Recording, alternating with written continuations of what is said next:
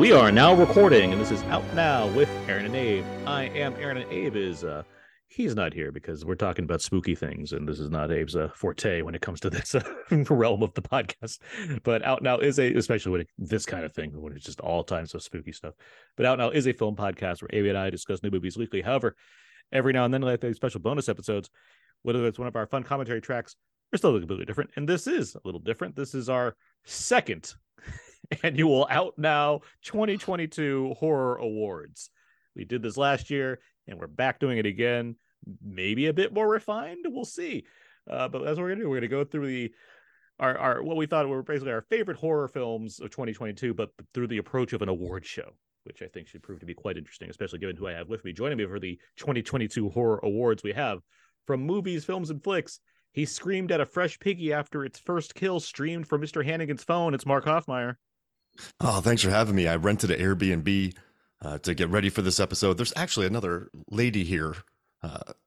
There might be a basement, so if you hear screaming later on, don't worry about it. I'll take care of it. It's all good. Okay. So, but yeah. Also joining us from Cal State Fullerton, he picked up the elderly black phone and said nope to the men trying to hire a fire starter nanny. It's Professor Mike Dillon. God. Hello. Wow. All of that is true. Yeah. How are you both doing today? I'm excited. I'm nervous. This was a lot of work. I enjoyed it. This was stressful in a good way, in a first world way, but I'm ready to get into these. This is gonna be good. This is stressful, right? Just kind of, I need to do better keeping track of these as the year goes on, as opposed to having to, go through the whole year that was in the last 2 hours before we record. It's a good idea, especially because you reminded me that we did this show, and I was like, oh yeah, I really should have kept track of this thing. Thankfully, Letterboxd keeps me kind of organized as far as horror goes, so it's like, well, I can at least see the ones I saw. But yeah, I tried to think of recap, the actors, the kills, especially because I was trying to think oh my god, I've seen so many kills this year. Apparently, I gotta figure out which ones are the best. But that is what we're doing. We have parsed out a number of categories. I think 15 or 16 categories here. To go over the various horror films in the ways that we see fit. We also have some special awards that we are each going to hand out as well, which I think should be a lot of fun. I know I had fun making mine up. I hope you guys did as well. And yeah, that's all this episode is. We're going to be going through 2022's horror films by way of these awards. So let's just get to it. Let's get to our first awards, which is the first of our special awards. Mark, I want to hear from you. What is your first special award? All right, so the award for Best Boiling Water goes to The Innocents, a wonderful Norwegian film that I was going to say, is it the best pan? Is it the best head strike? I was like, no, you know what? It's the best boiling water. So yeah, the best boiling water of 2022 that I saw was in The Innocents. Great boiling water. Sells it. Poor legs. I remember this scene very specifically now that you bring it up, and yes, that's a good award to hand out for sure. I remember watching that. Oh, sorry. No, we had a category last year that we dropped this time called Best Creepy Kid, and I feel like Innocents would have been a contender there. Man, we might bring it back next year for Megan, but. I just watched the Roxanne Benjamin film. There's Something Wrong with the Children, so there's competition already between evil kids. Especially and not to go too far off track, but in Ambulance, the little girl at the beginning, I think it's a thing through her that she saves, and it's oh, this looks horrible. I hope this kid survives. She's one of the bad kids, and there's something wrong with the children. I wish she died in Ambulance now. This is terrible. I hate this child. Eiza Gonzalez is just too good. She shouldn't have saved her. Now we got this movie. Yeah. Okay. But so I mean, just sit the camera down and pour the boiling water on the legs. Just leave it and watch it. It's wonderful. And it stuck with me. Good award. Okay, Mike, what's your first special award? All right, mine is the Uncomfortable Sustained Eye Contact Award. Okay. So this is in recognition of how many films use long takes. There were some notable one-ers, including fake one-ers that are stitched together for action scenes, but there were also some long takes that centered around really great performances, for example, Rebecca Hall. She has a monologue in Resurrection that's really all done in one take. But I wanted to nominate the end credit close-up for Pearl, but naturally, since I suspect we'll be discussing Pearl elsewhere tonight, I'm actually giving this award to Josh Rubin in A Wounded Fawn for his very sustained end credit performance, which consists of him just writhing around on the ground like a good sport for the entirety of the end credits. A lot of great neck stabs. Also true. This is shameless promotion, but I actually interviewed him for that movie, and we talked about like a lot of like bog fog and like a lot of other things other than the movies. But yeah, he was just a super cool guy. You could tell he loved being in that role, and just like he said he just loved performing. And at the end, he dug laying on the ground and doing what he was doing. The commitment is very very noticeable. But yeah, oof. I got to put Wounded Fawn on my list. It's on Shutter, so that's easy. All right. Mm-hmm. Great usage of red, the color red. Mm-hmm. This is an aside, but it was a weirdly prolific year for films that tried to capture this sort of 70s avant-garde cinema style. Wounded Fawn is one of them. There's one called Dawn Breaks Behind the Eyes. That's also very sort of 70s art horror. A few others. Flux Gourmet is another one. Gourmet, yeah, the kind of 70s art horror grindhouse aesthetic was alive and well in a lot of things I saw this year. Moonfall. Sorry. It's a mega structure. All right. My first special award is the Sam Raimi Award for Best Use of Three Stooges style slapstick. I have a few that go on here. First is Deadstream. Very obviously, I think takes a lot from Evil Dead 2 specifically. I would add on that's like the main winner of this award, but I just want to shout out the fact that like Sam Raimi actually did make a movie of Three Stooges style slapstick again with Doctor Strange and the Multiverse of Madness, which I do think does fall into the horror category in the realm of Marvel Universe movies. And the Foo Fighters in Studio 666 has a lot of Raimi influence in there as well that I appreciate. And R.I.P. to Taylor Hawkins. But Deadstream specifically does make great use of pratfalls and what have you to go along with the gooey stuff that I certainly appreciate when it's used properly. And there's a lot of Raimi imitators out there. This one does a pretty good job. So I appreciate it. And didn't they say with Barbarian it was something upstairs and Raimi downstairs? It's like they brought in some Raimi influence down there as well, which made me kind of happy, or at least they name checked them. I can see that. To that. Yeah. Hmm. I mean, I guess a lot of people who grew up with Raimi are now making movies. So there's going to be a little bit of that influence going on. Yeah. I'd do it. It'd be terrible, but I'd do it. All right. Well, there's our first award down. Let's move on to our next award, which some of these movies might get mentioned again. Funniest horror film or funniest moment in a horror film from 2022. Mark, what do you have here? I just got to go with the middle upper class thing from Bodies, Bodies, Bodies. There's a lot of things to pick from, but I remember I was watching that with my wife, and then they get into this big argument about, oh, I'm just middle class. No, you're upper middle class. Like my parents were professors. But the whole argument of like whether you're upper middle class, and then she's like, yeah, but at the end she's like, yeah, but a public university. And just to have this absurd conversation in the middle of this goofy murder mystery, it just made me so happy. And the way that like Rachel Sennett just delivers that dialogue. Like, you're upper middle class, like in the middle of a movie. It just made me happy. Like, I dug the screenplay by Sarah DeLapp. Like, she's a playwright. And that moment I've just been quoting all year. I don't know why, but I just think it's so funny. Like, you're upper middle class. Like, it's just, I just laughed. I just love it. So that's my award for moment, not movie. But I love that bit. Any other ones you considered? Oh yeah, Barbarian. Actually, you know what? Why don't we all go through our winners and then we can go through the ones we consider. Yeah, there we go. Yeah, so in case we don't overlap. See, we're great at this. What's your pick here? Yeah, okay. I've got some runner-ups as well, but the one I enjoyed the most along these lines was Orphan First Kill, and in particular for a specific reason, right? So you have Isabella Fuhrman coming back to play the character, but she's of course now fully grown. And so the movie has this persistent effort to blend a body double, either a child or a little person actor, with the now fully grown Isabella Fuhrman. And the effect is never as seamless as they clearly want it to be. And the effect I found super campy and silly.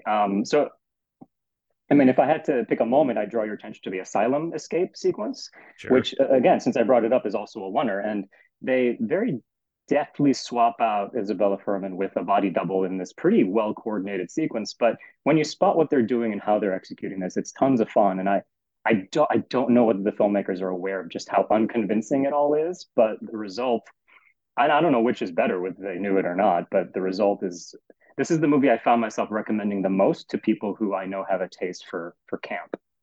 So that's my award. I feel like they'd have to know it, right? I mean, it's so they're looking at this movie thousands of times when making it. I can't imagine them being like, Sure, we nailed this. But there's a degree of commitment to this effect, even though it's unconvincing, and even though it just produces this unintentional laughter. Well, yeah, but it's not. You can't have Furman like wink at the camera and being like, "Look how small I am." I mean, there's no way to like. There's no way to like acknowledge that. It should be deliberate comedy, right? Yes, exactly. In a movie that has other camp elements not involving her size, which work quite well, I think so. Like the good son bit, there's a little bit of that in there. I love a good head smash. It probably has the best head smash next to Blood Relatives. So yeah, I got on board with that movie. I had a good time with that film, Orphan First Kill. It delivered better than expected. It's superior to the original. Oh, you like it more? Yeah. Okay. It's fun. I'm not saying it's leaps and bounds difference in my eyes, but I appreciated how it, since the cat's out of the bag in the second one as far as the twist, it's like, so what do you do differently? And I appreciated what they found a way to do something differently that still like managed to be like, oh, that's surprising. Yeah, Sarsgaard's character in the first one just gets me after a couple of viewings. Like he's such a wet noodle in that movie. So it's kind of nice to not have him in there. Like you can just embrace the camp of the sequel or prequel and just dig it. My horror, my funny moment, I already mentioned Deadstream in the last one, so I'll go a different way because I do like that tape measure scene in Barbarian. That does make me laugh quite a bit. It makes me laugh when I think about it. Most of what Justin Long is doing in that movie makes me laugh because I think he's very much in on how terrible a person he is, and with no attempt to make him redeeming, I think that makes it funnier as far as what he's doing. But yeah, I mean the edits that they're making to get to take something that has some danger behind it, and yet you're filtering it in through the language of this dope is just measuring with using a tape measure in the worst situations possible. That very much worked for me, especially in a theater environment where just the mood is right for that kind of thing. It's also, if you think about it, it's a smart character moment, right? Because there's an earlier scene in which he's been credibly accused of sexual assault. And there's a moment, I think, a few scenes earlier where he's partying with an old friend. He's like, yeah, she didn't want to in the beginning, but she took some convincing. He says something along those lines. Mm-hmm. And so the continuation with the tape measure scene is that here he is stumbling upon a scene or, a room with the obvious signs of some kind of assault or abuse. And he's just completely oblivious mm-hmm. to where the signals are, right? And where the lines are. And so that's kind of in line with this character. For sure. What is the belly laugh? Oh my gosh! When the tape measure and then it kept going and then he's on the computer. I have you to thank for going to that press screening because I was like, is it worth an hour and a half drive? Because I knew nothing about it. I knew absolutely nothing. You're like, don't read anything, just go, Mark. Like you're like, just go. Yep. So I'm like, oh, okay, cool, go. So I went in. I knew nothing about that movie, and it was so devious and fun. And when that tape measure came out, oh my gosh, it's lovely. It's made me laugh. I love it. Any runner-ups as far as funny moments? I'm like a salt lick for Ghosts, and from Deadstream. Like I just keep quoting that to people. It's like probably one of my favorite lines of the year. I'm a salt lick for Ghosts. So yeah, from Deadstream, that's probably my runner-up. Because I just watched Deadstream this week, so it's pretty fresh on the mind. But there's a bit where because he's streaming constantly throughout the movie, and early on, he says like, we'll make a no, he swears. He's like, I'm sorry, I didn't mean to swear. We'll make a no swearing rule starting after the next one, which is like a very under the breath type of thing he says. But then he follows it up later where he like actually says like shit, and then he says strike one under his breath as well. Like he's calling back to this thing that I think is really it's baked into the performance that I think works really well with that. It made me laugh quite a bit. I'll jump on the directing team, Joseph and Vanessa Winter, who did Deadstream. Joseph Winter, I think, also stars in it. He's a star, yeah. They also directed, to my mind, the only good segment of the last VHS film, which is the last one, the one that takes place in hell. Yeah. So they had a pretty good debut year, I think. Yeah. But that last segment has a character in it who I just found that I was rolling around laughing. The Mabel. Yeah. who's sort of a kind of a It's the hell same actress that warrior. plays Mildred in Dead And Street. she's in both. Yeah, Yeah. her name Yeah. is Melinda Stone, I believe. But that performance as Mabel in the VHS movie, which is sort of like a very Gollum inspired, is Yes. I thought was one of the funniest things of the year in any movie. Okay. I didn't even make it to the end of that 99. So now I got to go back and watch that final No, clip. the last one is solid. The other ones aren't so much. It's a weak entry. When did you leave? I'm curious when good. you left 99 because I have an idea of when. You know when you left it. It was after they kidnapped the guy and made him run the whole thing. The game show one, right? Yeah, the game show. It took. I feel like it took like 3 hours, and I know it didn't because it's a short. But I was like, yeah, I'm gonna take a little bit break. I was like, I'll come back to this, and then I just got busy and I never got back to it. I just wasn't too impressed. That's the one that was bugging me for a long time, and because you're right, it's not well paced, but it like towards the end it kind of won me back a bit. So it's like, all right, well, it ended well. I really hate the middle of this, but whatever. But yeah, no, they were committed. They were, but the last VHS. So yeah, I do agree. It's very fun.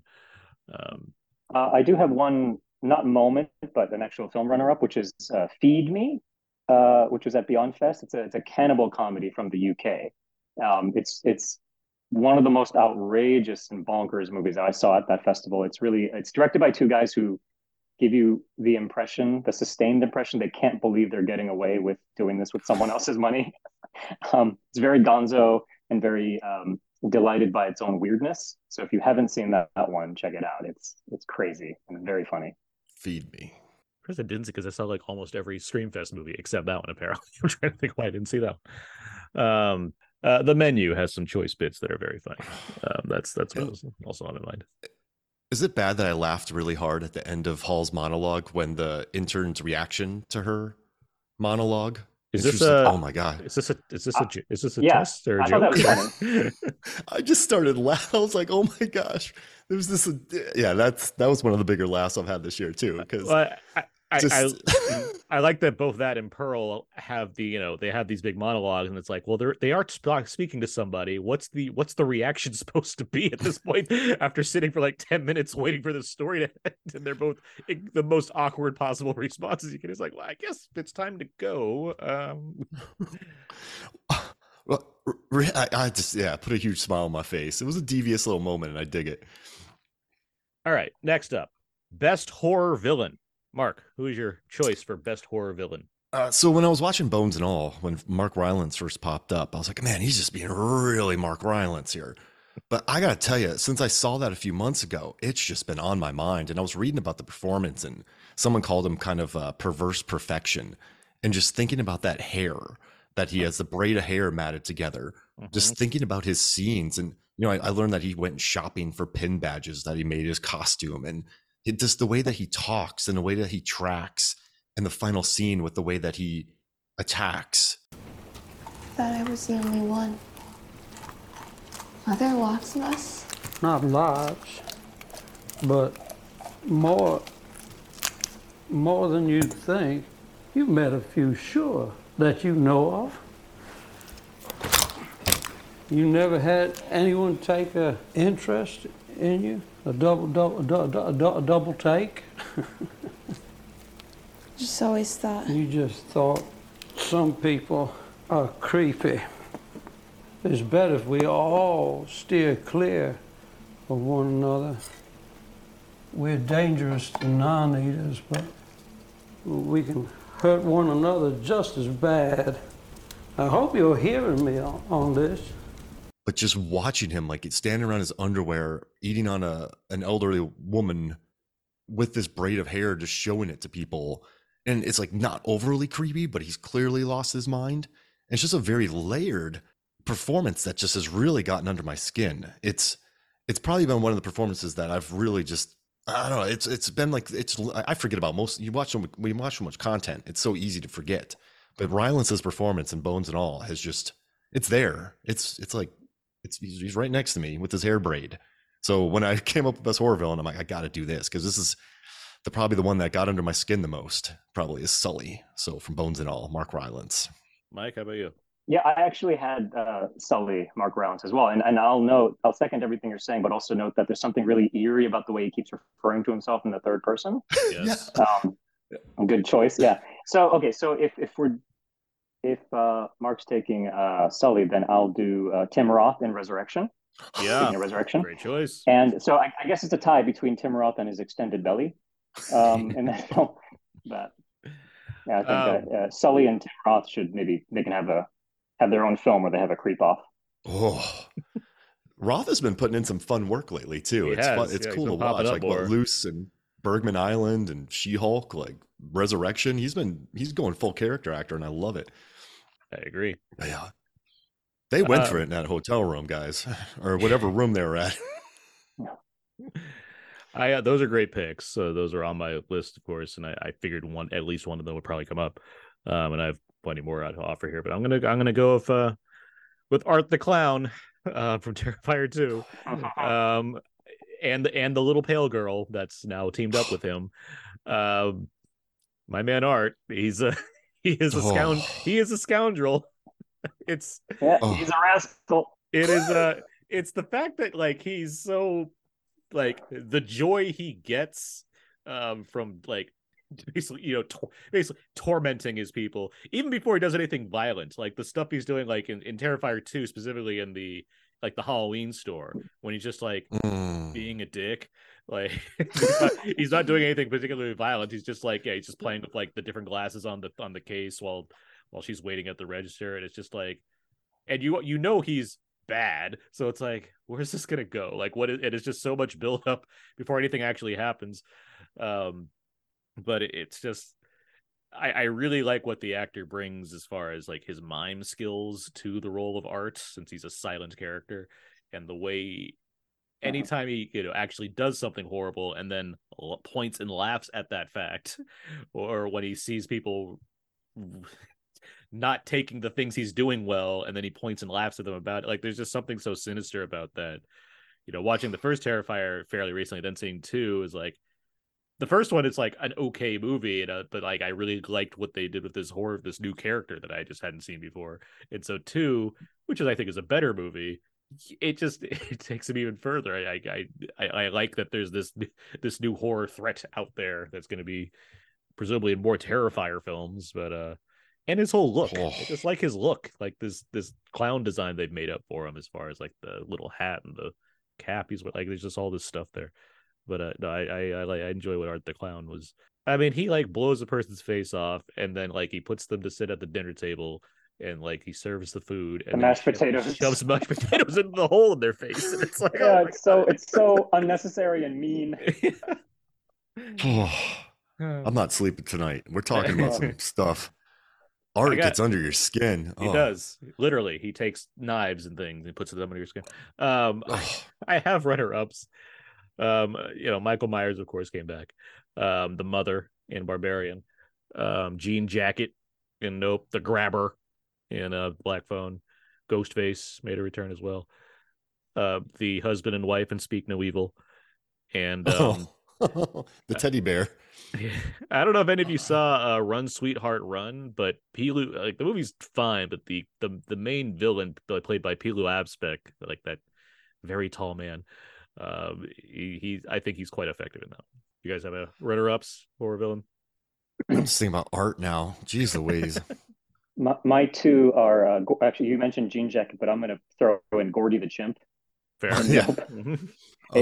Apes are dangerous, man. But also Rory Kinnear in Men.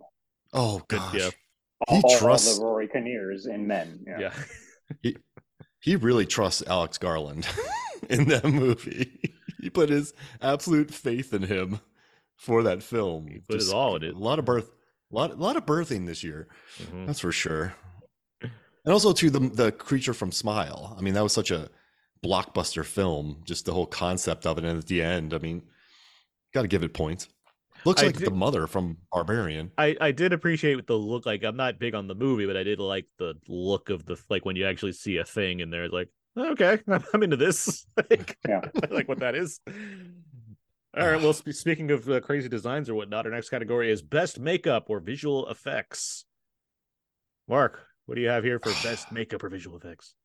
I hate talking about this. I tried to avoid it. I was like, I'm gonna go to the sadness. I'm gonna go hatching, but I'm like, I gotta pick Terrifier 2 with Allie on the bed because she's scalped with bandage scissors, disemboweled, impaled, ripped apart limb from limb, then doused in acid and salt, and then and then they like built this set for this. They had a whole body dummy that was sitting on a bed, and then they had animatronics, and then they had people under the bed moving her. They had a little bag that could make it seem like she was breathing. The director, Damien Leone, who's a huge fan of The Fly, of and course. he's a background in visual effects and makeup stuff. Yeah, and just really excellent. Gosh, I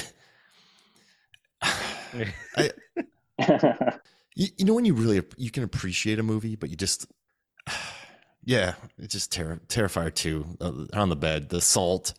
It's when a he lot. comes That in movie's with the a lot salt for and me. he's like aha.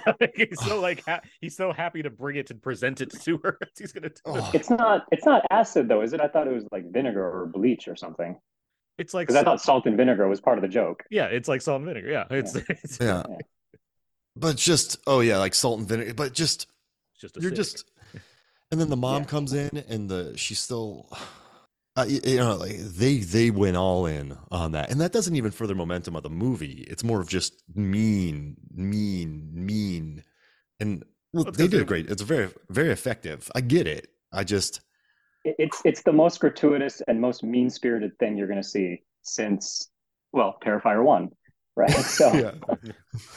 Like even Martyrs goes to deep torture, but at the end they're like, oh, it's transcendent, so like I Saw the Devil goes to some dark places, but then you're like, is it worth it?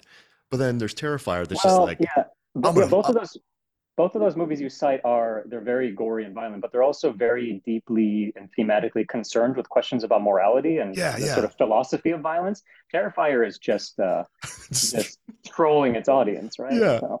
So it's, I get it, and it's very successful trolling, but yeah, I could watch I Saw the Devil 3 times happily as opposed to Terrifier 2, but that scene I had to include because I got goosebumps. It's gonna be a rough night's sleep. Well, Mike, what do you have here for your best makeup or visual effects? Crimes of the Future. Oh, it's on my list. I love a fleshy meat chair. That I just thought that was really cool. And it's also nice in an era of CGI to see Cronenberg still leaning on these sort of practical effects, right? So I didn't really I didn't do any research into the mechanics of it, but as an aesthetic and as a world building element in the film, I just couldn't get enough. I wanted more meat chair. Of all the things happening in that movie, which involves live surgeries, the chair made me so uncomfortable every time because I could that's how good Cronenberg and Vigo are together, where they can make this thing work as far as we're supposed to be understanding that he's constantly uncomfortable, and it's like, how do we visualize that? What if we have this chair they just can't sit comfortably in for the duration of the movie? And I felt so bad the whole time. Every time they got to this chair, as it's like grinding away and trying to oh my god. Yeah. Wanted one. I'd name it too.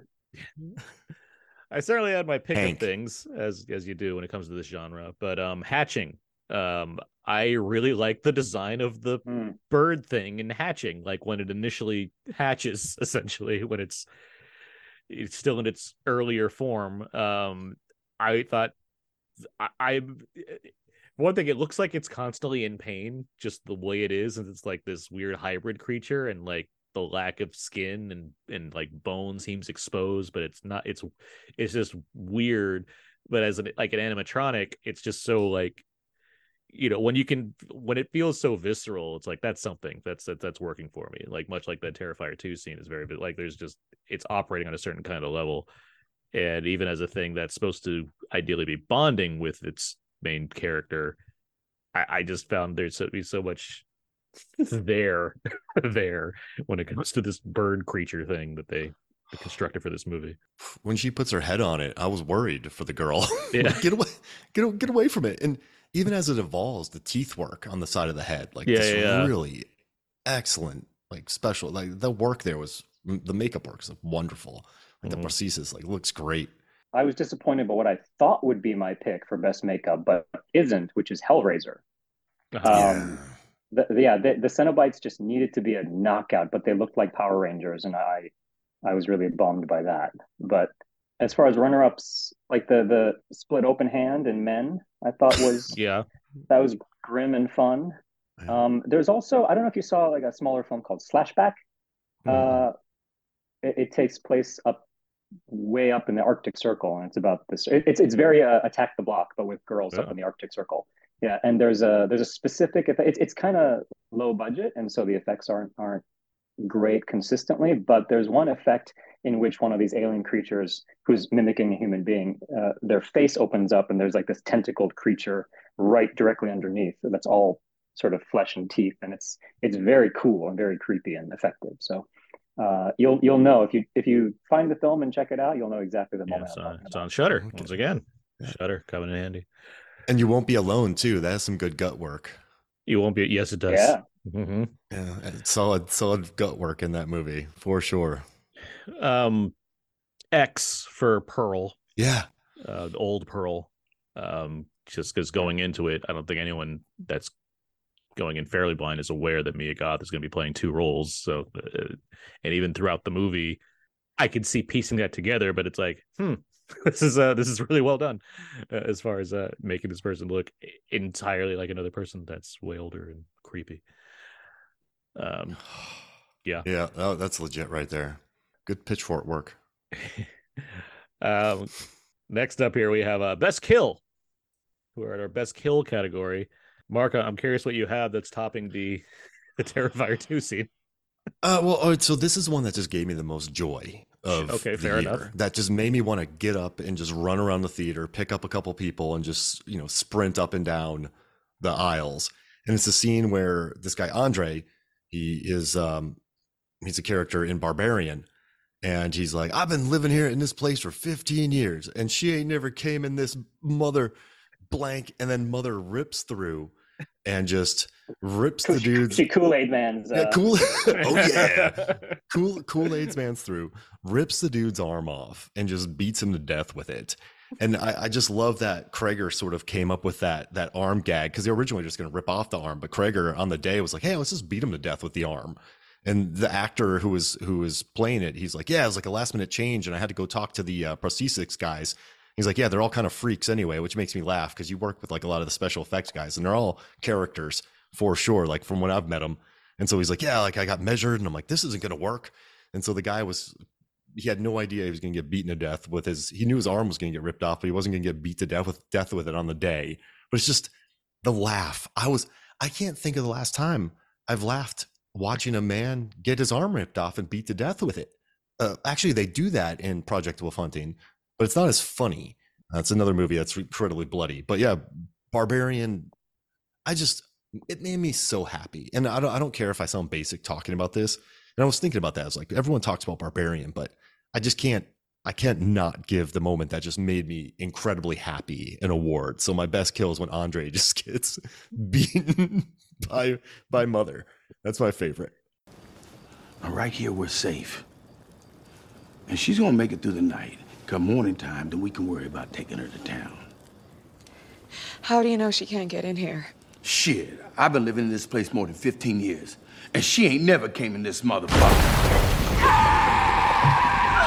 All right, Mike, what do you got? Well, I just want to point out that, since we mentioned the bedroom kill in Terrifier 2, I hasten to point out, technically that's not a kill, because she's alive when we leave her. Yeah. Okay, great. Well, just saying, Aaron, you're gonna eat your words if she returns as a disfigured character in Terrifier 3. I didn't give her the award, so I mean, it's... Now I'm thinking about that again. I had gotten out of my brain. Mom. Yeah. There's a lot to choose from, but the one that I enjoyed, although this may be a cheat, it's more of a thriller, but the movie No Exit. Okay, yeah. There's a character who takes a nail gun shot right in the forehead, and then is so disoriented by that he trips and smashes his head and lands on the nail. And so you mentioned like a Three Stooges gag earlier, and I think that was the one that was the right combination of gruesome, violent, and just funny. So I'm going to go with that one. That's a fun pick. Did you like that movie? I thought it was all right. Yeah, like it popped up on Hulu, right? During the summer. Mm-hmm. Yeah, it did its job. I agree. I think it was a competent enough kind of. I judge it on how much do I like this compared to like Identity, because I like Identity quite a bit, which is a silly movie, but I like it a lot. And it's like how well does this fare against something like Identity, which is like a throwaway but still really entertaining movie with a great cast. And No Eggs, it's a pretty solid one of those as far as like people all locked up in a thing. As a 10 Little Indians type narrative. Exactly. Yeah. Yeah. Mark, I mean, they had to have written, like, I know obviously every movie's written, but I like when there's some, like, all right, catches a nail in the head and then falls and then gets the nail further in the head. Like that's the kind of, I like the building of it. I like this, not silliness of it, but it's just a good gag. And I always love a good gag. So yeah, no, that was good. My best kill is probably from the worst movie I have on this list. The movie I don't hate, but just not very good. It's from the new Texas Chainsaw Massacre. The very end of that movie, once again, you're in a situation where it's like, oh, we got rid of Leatherface, we're fine, and we're driving out of here. So the two ladies are they're in a car that has a sunroof on it, and I forget, it's like an auto drive mode or whatever. So they're just kind of like chilling in the back after all this terrible shit's happened. And as they're like seemingly getting out of town, finally, Leatherface emerges and like dives his arm into the sunroof, pulls out one of the women and chainsaws her head off, up to like the surprise of Elsie Fisher's character, who's like, "Oh my god, it's crazy!" And there's like blood everywhere. And then Leatherface, of course, is just holding the head and dancing in the street in celebration of his kill. As the car, because the car's an auto drive, so the car's just like slowly crawling away while she's still reacting to this terrible thing that happened. And Leatherface is just doing his thing. It's a movie where there's a lot of unintentional humor going on throughout that film. It has its moments, but it's certainly not very good. But the kind of, even as something that feels telegraphed as a kill, where it's like, surely there will be one more shock scare before the end of this thing. I admired the fact that Leatherface utilized a good sunroof for a clean head ripoff with his chainsaw, and then of course engaged in dance, which he tends to do. That amused me quite a bit in the realm of good kills. I think what works great about that kill is that it's an unbroken shot, and the focal point of the shot is the unchanging expression of the victim. Yeah. If I recall correctly. Yeah, I believe. Yeah. There's a lot of good kills in that movie. The movie's otherwise pretty terrible, but but it makes good use of, well, he has a chainsaw. Yeah. For me, the standout scene was on the bus. Oh gosh. Because it's the one that's kind of morbidly funny, because he's chainsawing through all these influencers.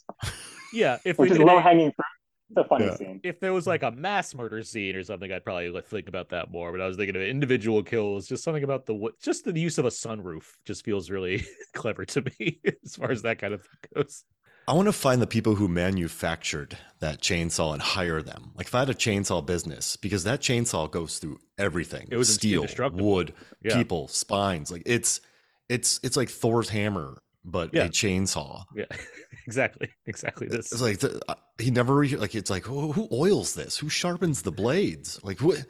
It's a wonderful chainsaw for sure. Mandy. Red from Mandy would be jealous. Mm-hmm. As far as some other kills go, well, speaking of chainsaws, can I just jump on there's a great chainsaw kill in Studio 666. Yes, there is. From Under the Bed, if I recall, right? Yeah. Yep. there certainly is. No, my 2 cents. Other kills, when the predator fights the bear in Prey, I enjoyed that one. I enjoyed the perspective and whatnot. There's a lot of the blood just pours on the predator's face. Just who's invisible, so it looks neat. Like, enjoyed all that. And I guess this calls into like a mass kill scene. But when Jean Jacket sucks up all the people in Nope, and you just get that quick view of all of them sliding and being absorbed or whatever, being fed on by old Jean Jacket. It's pretty gruesome. Mark, do you have any other? I mean, Shark Bait features a lady killing a shark with a jet ski. Well, so that's pretty good. That's if we had best hero moment, I know you'd have that on your list right there. I'm all about that. But let's see. I mean, I do like in Prey when I like the stylistic part when he's fighting the French fur traders and he flips up the trap in the air and just smashes the dude's head. Like I love that kill right there. It gave the Yautja some personality, so I like that a lot. It was just fun to kind of see the Yautja have some fun, and also, the alligator in X. I love a good alligator attack. Crawl's like one of my favorite movies, so yeah, I'll do that one too. Yeah, that works. You Chekhov's alligator. He has to do something at that point. That's right. All right. What a bummer that we had a Halloween movie, and to my mind, it didn't have any good kills. It has one with a DJ that is kind of amusing, but just not only is the new Halloween movie garbage, but it doesn't even deliver kills. Speaking of the wrong audience here, it's the best of the three in my eyes of those three. Ooh. That's a good kitchen fight. As a good kitchen fight. Also, that kid at the beginning that dies, that's a good kill. Even though it's not a kill as much as it's he fell. And it's really brutal. Best accident? Yeah. Best accident. Best accidental death. That's a new category next year. Best accidental death. Oh, that's a good one. Let's move on. Bodies. Let's get to scary. Let's get to scariest scene. Mark, what do you have for your scariest scene? I got to go with the sadness. I got to go where the businessman, he is walking through the halls and he sees Molly. She has an eye patch. He rips the eye patch. He rips the eye patch off of her and just, you got what Rob Jabaz is a Canadian guy who goes over to Taiwan, makes a Taiwanese body horror film that apparently was met with wildly mixed reactions when they screened it over there, according to the actor who played the businessman. And just reading about this and how he said, the actor, I tried to find his name to listen to. I don't want to butcher any names, so I tried to find interviews where I could actually hear his name, but it's Zhao Cheng Wang. He said that he didn't want to rehearse it, so he just jumped up there and his actions were like impromptu. And the poor actor who was in the wheelchair playing Molly, she started crying. And just I'm just like, this movie, it's here. It's like this is doing it. Like this is, and it really, it goes on for a long time too. And it's very feral and bloody. And it reminded me of like anybody who wants an Event Horizon director's cut, just watch this movie. Yeah. Just watch it. That's it. It's my exact reaction to that film. It's as if they took the entire nation of Taiwan and made it the Event Horizon. But they went there. I've thought of it as it's like George Romero's The Crazies, as if it was distributed by Tartan Asian Extreme. Like that's the movie it is. Yeah, absolutely. I love that remake, by the way. Timmy Ollie for the win. Timmy Ollie. And Rhoda Mitchell, man, she's an underappreciated horror star. I dig her, but it's but the noises and just the screaming and just the idea of it. It's like if they would have shown it, might have. I think, it's it's another one of those. My soul is shrinking. But yeah, that's my scene right there. Mike, how about you? Well, just real quick for Mark, if you like Rhoda Mitchell and you also like alligators, then Rogue, I'm sure you've seen. I own it. Oh yeah, that's a great one. Oh, great. I also, I also just realized I called Taiwan a nation. So if you have any Chinese listeners, Aaron, who want to send any death threats, please send them to Aaron's PS4. I'll get John Cena. I was gonna say I'll get John Cena to record an apology. So scariest moment, I interpreted this as a jump scare, and honestly, there's only one that I remember really making me jump. And you know that feeling when you know it's coming, but it manages to make you jump anyway, and you get mad that it manages to that it got you. Right? Yeah, that's fair. And so my one this past year came from a festival film called Huesera, which is from Mexico. I don't know if you gents saw this one. I have not. It's great. I won't spoil it, but the jump scare in question involves someone being grabbed suddenly by the foot from under a bed. It's a very, very effective and neatly constructed jump scare. So apologies that if you haven't seen it, but that's one to look for if you get around to it. What was it called again? It's called Huesera. So Okay. Huesera Got it. from Mexico. So yeah, the US title has a colon subtitle, The Bone Woman. Good title. Ernest Scared Stupid has like wrecked me for bed scares. So I have a. It's gonna be tough to watch again. That's a soft spot. Yeah. leave the light on. I was 9 when I watched that movie, y'all, and it tore me up. I'm just saying that troll is evil. No pattern, modifies voice. You're not safe in public. If it misses someone, it'll grab someone else. No pattern, deadly, horrifying. That's when my Scotch habit started at 9. At 9. Sorry, Aaron. You're fine. My scare comes from Barbarian when she first descends into the basement, mainly because it's just a lot of build up to like these stairs keep going down, and younger Skarsgård's not responding anymore, and I don't know what I'm supposed like. It's similar to you as far as like, yes, obviously something scary is about to happen. There's something that's going to pop out of me, but I don't, this movie's done such a good job of throwing me through I know there's horror here, but what's that horror going to be? So it's like, what's going to pop out of the darkness at me? And something does, and it's quite effective, I think, in terms of the fun that I'm having with that movie, knowing what it's doing and it knowing what it's doing to the audience. And then it's like, and here we are. It's like, oh, okay, this is what we're getting. And the action that's taking place once something finally does happen, that worked for me as far as, I'm on my guard, and yet I know like I'm anticipating some kind of scare. It worked for me quite well. So that's my scariest scene. I didn't sleep. I laid in bed that night for several hours, just laying there. I didn't sleep. I was like, mother's going to get me. She's going to rip my arm off. I'm dead.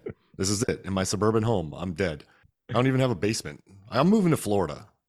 That's what I said after watching Barbarian. Oh, they have crocodiles in Florida, though. Yeah, I like alligators. I'm cool with them. Like, pythons, alligators, lasers. Yeah, no, they're all good. Speaking of the alligator scene in X, the kind of the introduction of it, I think that's just a good bit of tension right there.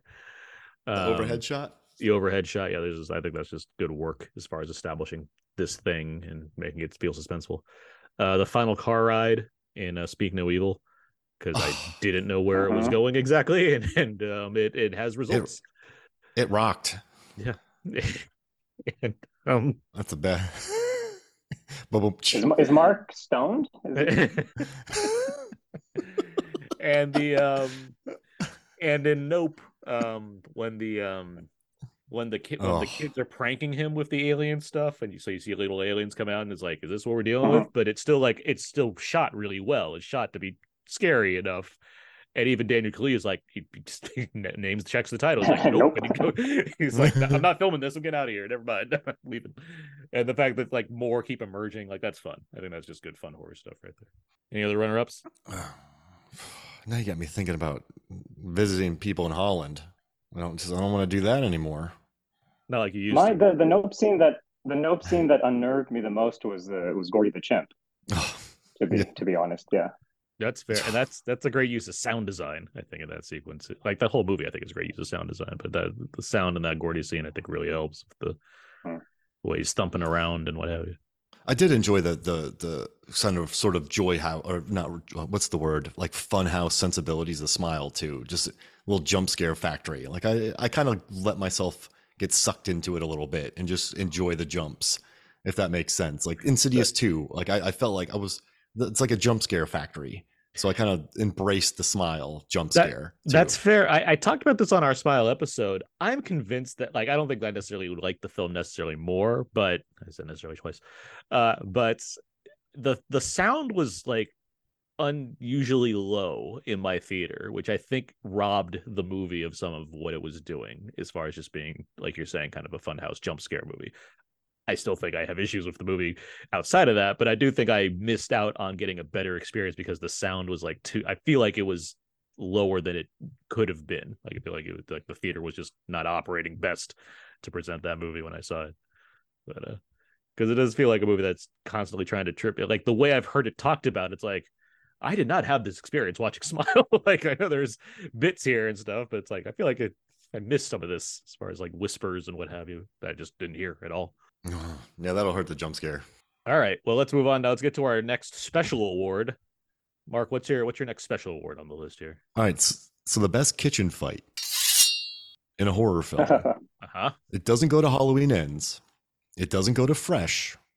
It goes to Day Shift, directed by stunt coordinator extraordinaire J.J. Perry. You're talking Mike's language right now. Yeah, who, I'm a Scott Adkins acolyte, and watching Scott Adkins spin kick a vampire who's standing on an island in like a den brawl while, Jamie Foxx is wiping people out, and that big dude from the Reba McEntire show is wiping people out. But just watching Scott Adkins battle vampires is in a kitchen.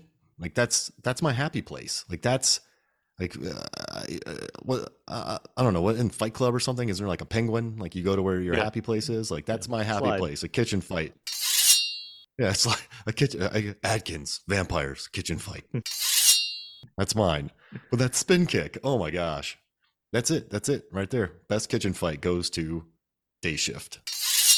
A wonderful movie. That is a movie I enjoyed. I had a lot of fun with. But yes, that whole sustained apart house sequence, I think, is the highlight of that film easily. It's just a lot of fun going on throughout there. Man, J.J. Perry, Scott Adkins together. Come on now, beautiful. Best kitchen fight right there. Mike, you're welcome to cut this out of the pod, but funny you mentioned it because I was just on the phone with J.J. Perry today. Who's a friend of mine. Yeah. I absolutely second how excellent he is, both as a stunt man, but also he's a wonderful, wonderful, warm, funny guy. I'm sure you'll be happy to know.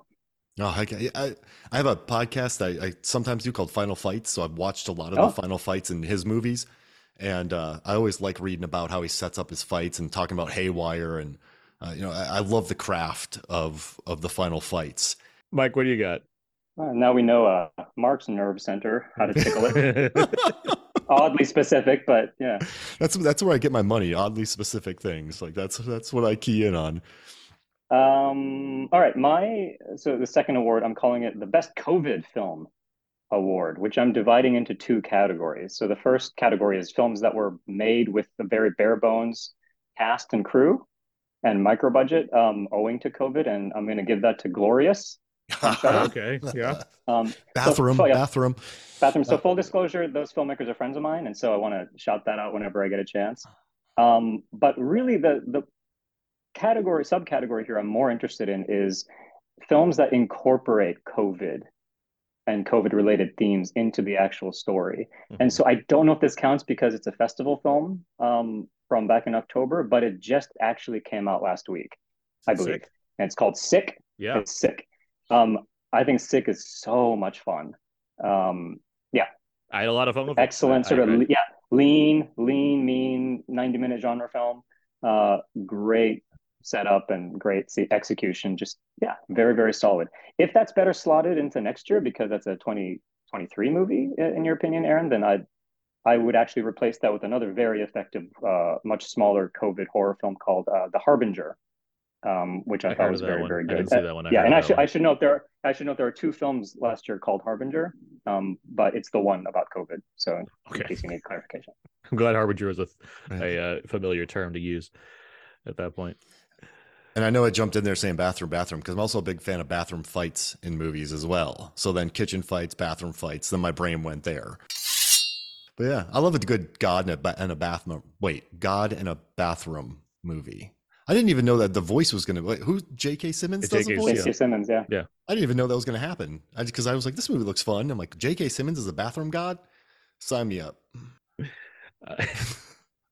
Sorry. It's like Cabin in the Woods, but in a bathroom. My next award is the National Lampoon's European Vacation Award for Worst Family Trip. And that very much goes to Speak No Evil.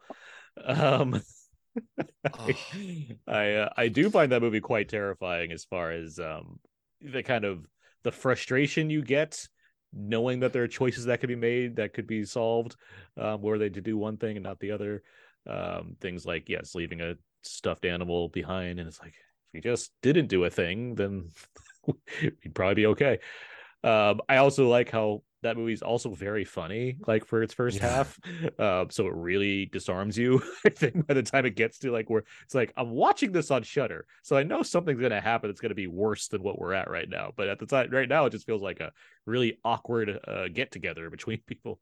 But yeah, it gets to some heavy lengths that it takes, and yeah, it doesn't. It's a little worse than what the Griswolds had to go through when they went to Europe and saw Big Ben Parliament. All right. It's like a comedy about manners in the beginning, just sort of how people do that. And then, it takes its turns. Mm-hmm. All right. Next one. I like this category. Best horror moment in a non-horror movie. Mark, I want to know, what's your best horror moment in a non-horror movie? So this leans more into body horror, but there's a scene in Ambulance when okay. digging into the guts of a dude and just using hair clips, and you're just I'm like Michael Bay went like Cronenberg body horror. I think he's waking up. Oh yeah, he is fully awake. Oh, hold him down. I'm in his gut. Yeah, I think he knows. Stop. He's fully awake. Oh my God, this is insane. Stop him, Will. Trying to save you. Just trying to help. Stop. We are trying to save you. Oh, go to sleep. What are you doing? I let you back there for like 5 minutes and now you're punching the cop! That worked.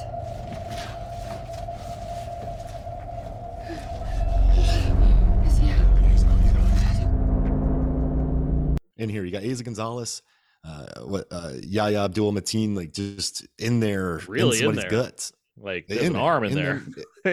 In the guts, just digging in the guts. You got doctors yelling at him. She's doing her best. They clip it, but I was like, in the middle of this movie, and I get why they did it. You got to, it's during the pandemic. You keep it small. He shot this thing in 35 days, which blows my mind. So he just, I was just in the theater, just big smile on my face. I'm like, this is body horror in a Michael Bay movie. There's digging in guts.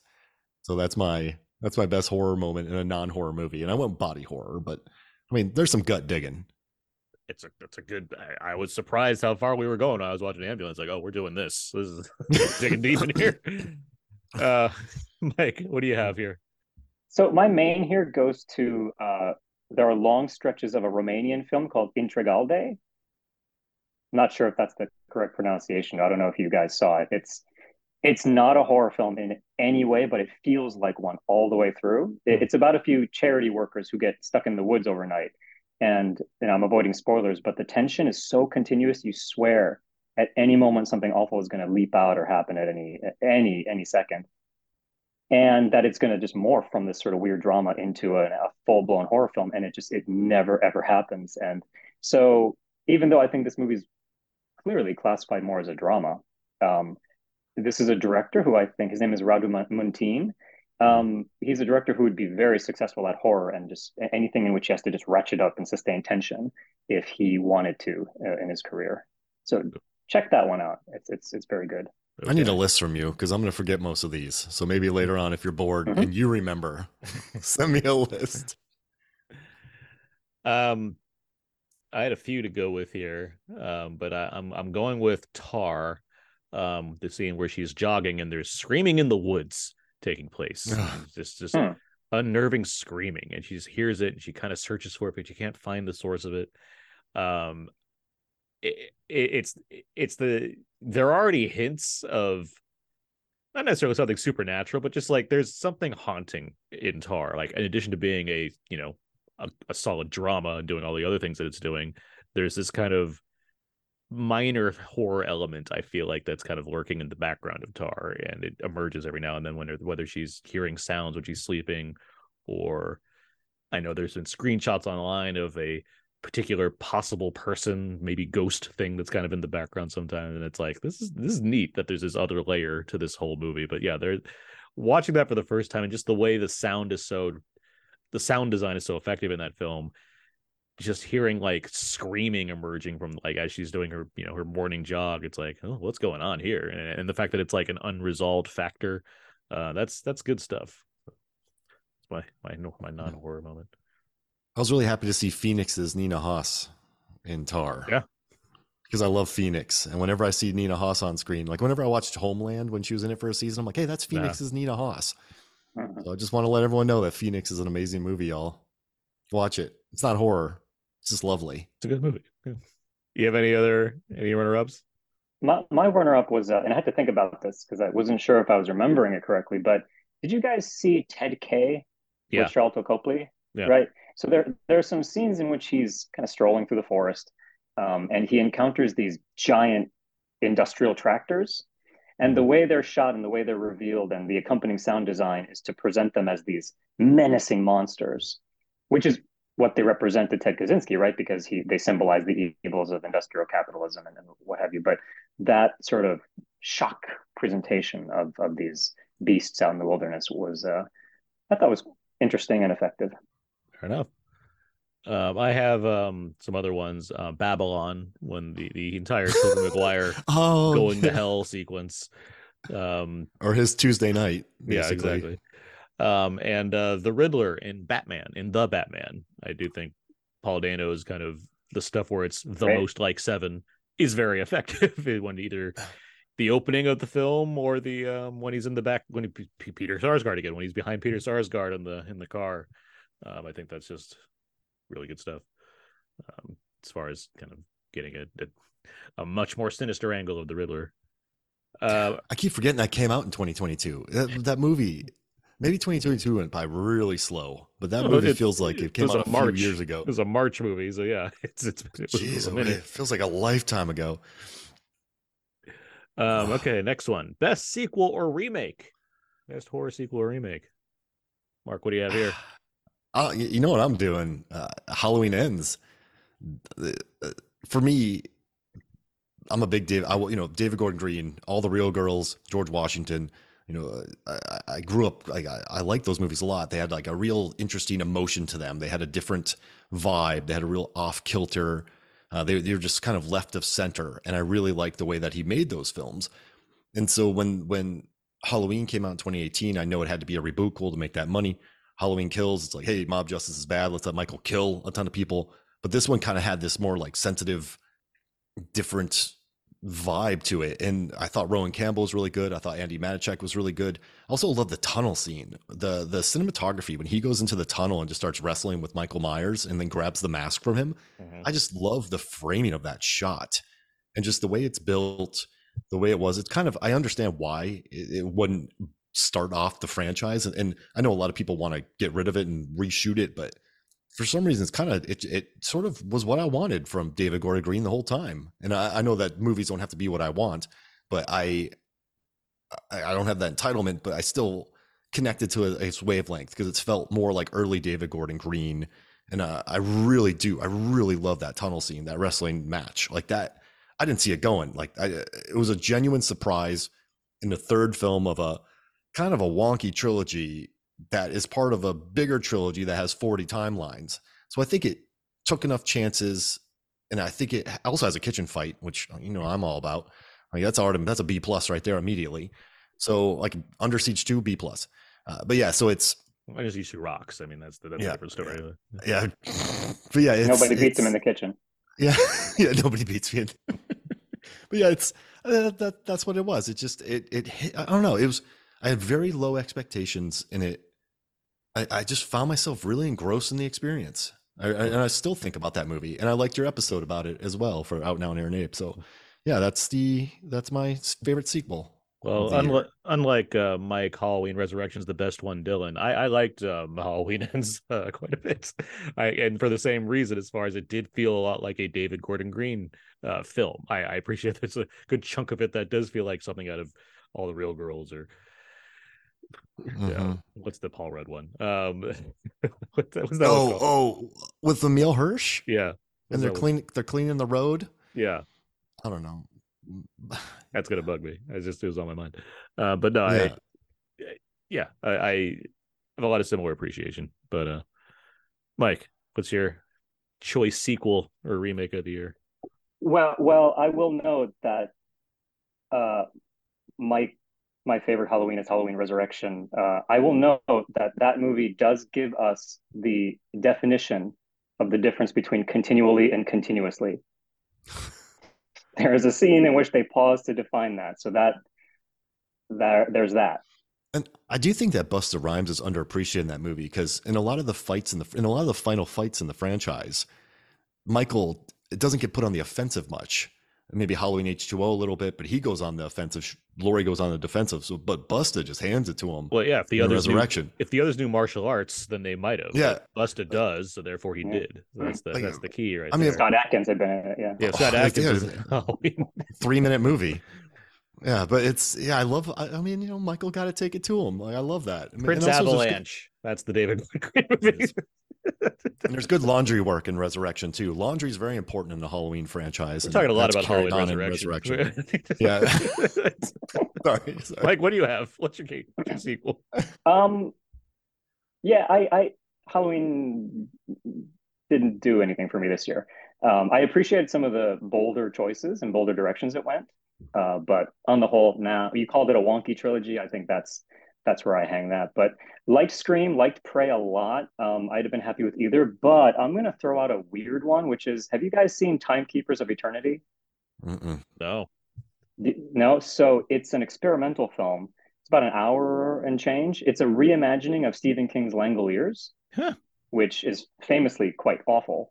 And what the filmmakers did is they made black and white printouts of every single frame from Langoliers, and then they used them to retell the story by like bending and folding and tearing the pages for thematic effect. And as a result, this film is only about a third as long as the original, and it's a little hard to recommend because it's impossible to appreciate without having seen Langoliers, and that means I have to recommend the indignity of sitting through the Langoliers. But it's a very cool little experiment that aficionados like yourselves, I think, would get a lot out of. Oh, heck yeah. Yeah, well, thanks for taking the most straightforward category on this list and making it impossible. That's really helpful. And I like this. I'm kidding. I appreciate thinking outside the box. That's good. Think nothing of it. I love recommendations. This is good. My list is building. My answer is Prey, which I guess is it a prequel? It's set in the past. I don't know. There's a lot of prequels that came out. We had Orphan and Pearl. Those are all prequels as well. But yeah, Prey is my pick. I mean, I think it's just a rock solid Predator movie that does all the kinds of things that I want a Predator movie to do, and then some. Add some new ideas and twists and what have you. And the Predator has a good personality. I like a Predator that this one's like a cocky dick, which most of the Predators usually are, but I like that this one it gets frustrated and it takes it out on things. It's fun. That's a fun thing to do. And so Amber Midthunder is very good in the lead here. There's a lot of clever workings of how to use Native American skills against a predator, let alone Canadian fur trappers. Just top to bottom, fun, rock solid movie. Yeah. Agree. And Satan Slaves 2 Communion's fun as well. I don't know if you caught that on Shudder, but it's one of the more, I like looking at it. It's probably one of my favorite movies to look at this year. I love the cinematography. I love the brutalist structure that they're in.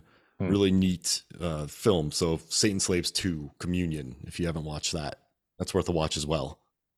All right. Okay, next up, I feel like the runner-ups on sequels is kind of obvious, right? It's like the standard, we mentioned Pearl and whatnot already. So moving on, best breakout performance. Mark, what do you have for best breakout performance here? Oh, Amber Midthunder from Prey. I'm a huge fan of Legion. And so anytime someone from Legion's on anything, I'm like, hey, that's that from Legion. And so watching Amber Midthunder just fight the feral predator and just hold the screen and just, it's got to be for me, Amber Midthunder. I love Legion. She was a great face puncher in that. And now she's punching predators.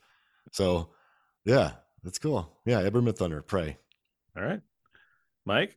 That was my pick as well. But since it's taken, I'm going to go with Anna Cobb from We're All Going to the World's Fair. Oh, yeah. Right?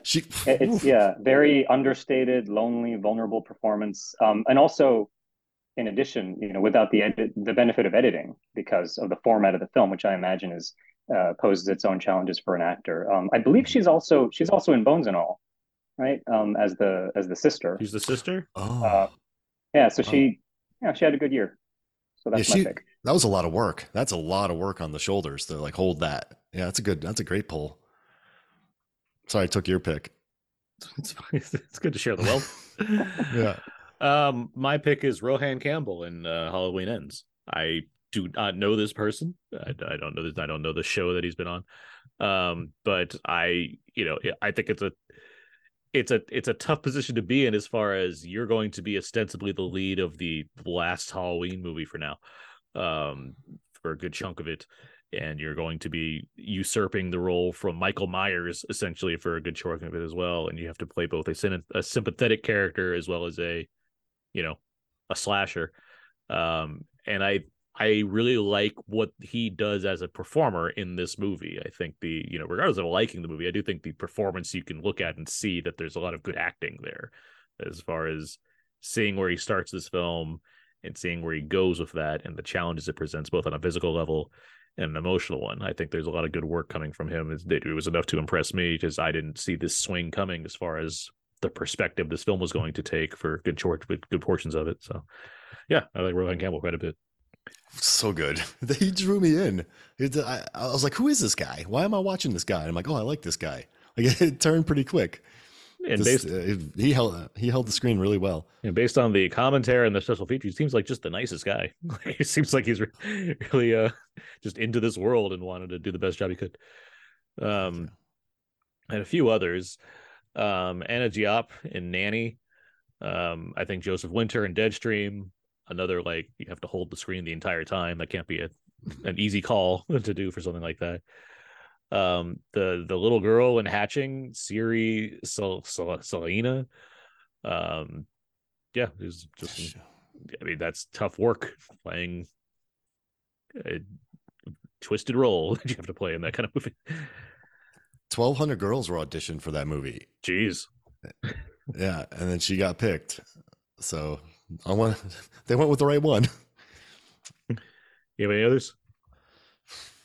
I'm just happy. Well, what's the parameter for a breakup performance? Because if the film is still kind of languishing in obscurity, because we're the ones who I think it's more scroll like, down quite a bit on Shudder, then yeah, I don't know if that's. I think it's more of like, but... you've seen so many horror movies in a year. What's a performance that's stuck with you from somebody that's, that you just haven't heard of before, or just haven't seen their presence? Yeah, I mean, Aaron, you turned me on to a movie called Hellbender with this family, and it's made by the Addams family, as I recall. Yes. Yeah, I think they're like this upstate New York family that just makes these tiny little horror movies together, and that's great, and they're really fun. And there's a great scene that maybe I should have mentioned during the makeup effects, where they're just like puking on each other but laughing and giggling and rolling around in the grass.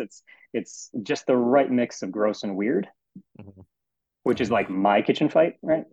Mother-daughter puke bonding. Yeah, so that those are performances from people I had never heard of before, which I thought, this is great, and I hope they go on to do more sort of widely recognized and enjoyed things. Okay. I saw Melissa Barrera in the Heights, but then I liked her in Scream, or Five Cream, taking up the lead from that, and so now she looks like an excellent form in Scream 6. So that seems like a pretty good breakout performance right there. Best first-time horror director. I said that very specifically in case they've made films before but never did horror before. So with that in mind, Mark, what's your favorite first-time horror director? Yeah, so I made sure that she hadn't done a feature. She had done shorts and loads of commercials. But I'm gonna say Hannah Bergholm from Hatching, because they started with a one-word synopsis, like what happens if a boy gets taken over and he has a doppelganger, and then they switched over to a girl, and then built the script out from there. But she had a background working with kids, and she had a background working with puppets. So I feel like she took her skill set really wisely, and then brought in wonderful animatronics, wonderful practical effects, had a really good performance from the lead, a 12-year-old girl who just really nailed it. And I think just the whole tone of like the influencer, all the interesting pastel colors, the production design, just a very, very, very confident first time like feature director. Like I know that she had directed a ton of commercials and the like, but it's a very confident. The tone like blows me away. So yeah, I'm gonna say Hannah Bergholm from Hatching. That's a good pick. Mike? I went with Mimi Cave, who directed Fresh. Yeah. I think we talked about this last year, but I interpret this category as who am I most excited to see what they do next. Mm-hmm. And Fresh, Fresh is fun. It's not mind blowing, but it for me was deftly enough walking the line between creepy, funny, weird, and satirical. And I think that takes some talent, and I'm very excited to see what she does next. Yeah, that's the logic I go with on this kind of category as well. And I do think all the ones I consider certainly have. I look forward to what's coming next, but I'm trying hard not to go with like recency bias. I just watched it this week, but I think Deadstream just shows a lot of promise with Vanessa Winter and Joseph Winter. Agreed. I think the kind of energy they're bringing to something like that and using that format, which is lots of GoPros and security cameras and what have you, like using that format. And then yes, with VHS 99 as another, which usually utilizes similar approach. It's like found footage or whatever you want to call it.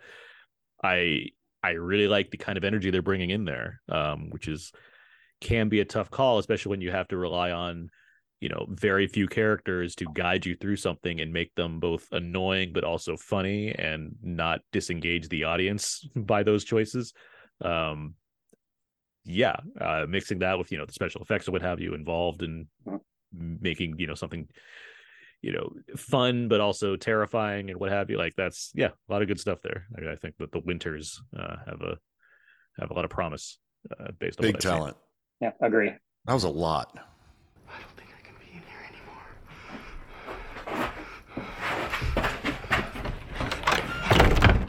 I hope you all appreciate the public service I'm doing by being here. Lily King 98, Sean, please do the right thing and help the spirits of this house find rest. Hell no!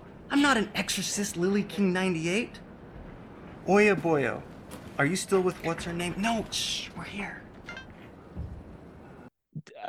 Zach Kreger doing Barbarian. From the whitest kid now he wants to show how much he appreciates the horror genre, and from the way he's talked about things, it seems like he wants to keep going in this area. So we'll see what happens. But that came to mind. Such an audacious and like devious movie. I love it. It makes me so happy. It's a first-time director movie, but it doesn't feel like it. It's nice. Andrew Siemens with Resurrection. If they have more to go down the path on as far as a psychological horror, I'm here for it. I think it did his job. Those are some of my runner-ups. You guys have any? JJ Perry. Okay. Get him making more vampire movies. I know Aaron wasn't too big on this film, but I want to give a shout out to a friend of mine named Chloe Okuno, who made her debut film last year called Watcher. Yeah. The Micah Monroe, which again, it's a genre exercise, but I think as first films go, very solid. I would agree. And I'll tell you this, it's been on my queue for Shudder because the first time I watched it was I was watching a number of Sundance films in a row. And so I'm watching like the third movie in a row, and it's like lesser good quality because it's streaming off Sundance. So I'm curious now if I watch it like full HD on Shudder, if like just having a better experience watching it. I'm curious because I know it's a well-regarded film. Like I'm way in the minority on not liking it. But I'm curious. It's got some lovely cinematography. That's HD clearly the way that it feels like my regard for it, or the way I see it is like, it's a movie that feels dressed up nice because it has the European locations to use for and everything. But like the story just wasn't doing it for me. But maybe if I have a more fresh mind, I might come around to it. We'll see. But that's assuming I ever get to it, given all the movies that are out I have to watch. I rewatched the train scene just for this episode because I remember I love the way they framed the shots in the train. So I was like, maybe I'll bring that up tonight. So I just went back real quick and rewatched it. But that's probably my favorite part of that movie. I love the way the characters move, the long, like they make a train look good. And I just bring that up because I mentioned Under Siege 2 earlier. It was like a natural thing. Dark Territory. Yeah. Yeah. So a good a kitchen on a train is probably your nexus, right? Can you pitch that to JJ Perry? Well, I mean, for the next one, right now, like Bullet Train. Bullet Train was doing that, Oh yeah, I was in heaven. Yeah. But it was more of like a lobby. It was more of like a gift. Well, it's a area. train. I mean, what are they gonna have? A full, they're not gonna have the Raid 2 in there. Like, what? Does Snowpiercer have a kitchen? Well, it has a sushi bar. They have eggs. They have a sushi bar. They have like the processing plant for the crickets or whatever the fuck that they're turning into bars to eat. But do they have a full-on kitchen? Night and Day has a great train kitchen fight. That's one right there. So that's gonna be tough to beat. But if you put vampires in it, then they could do it. Put Micah Monroe in there. Are there vampires? Like, I'm sure there are. Are there vampires on train movies? Like, I'm sure there's vampires on trains, but like, is that Ghost of Mars? Is that those been are like ghosts? Is that been like what a was the one that conceit? What was the one that you turned me on to with the vampires on planes? Blood Red Sky. Blood Red Sky, yeah. Blood Red Sky, right? That movie rocks. It's long, but wait. Sam Jackson, vampires on a train. That's it, right there. That's the whole thing. I'm gonna get these mother effing vampires off this mother effing train. Take my money. Take my money. All right. Best director. We've approached best director. Mark, who's your pick here? Phil for Tippett. Best director? Mad God. Phil Tippett. All right. That's okay. it. I mean, 30 years.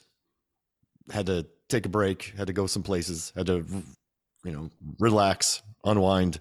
But the visuals, it's one of the most.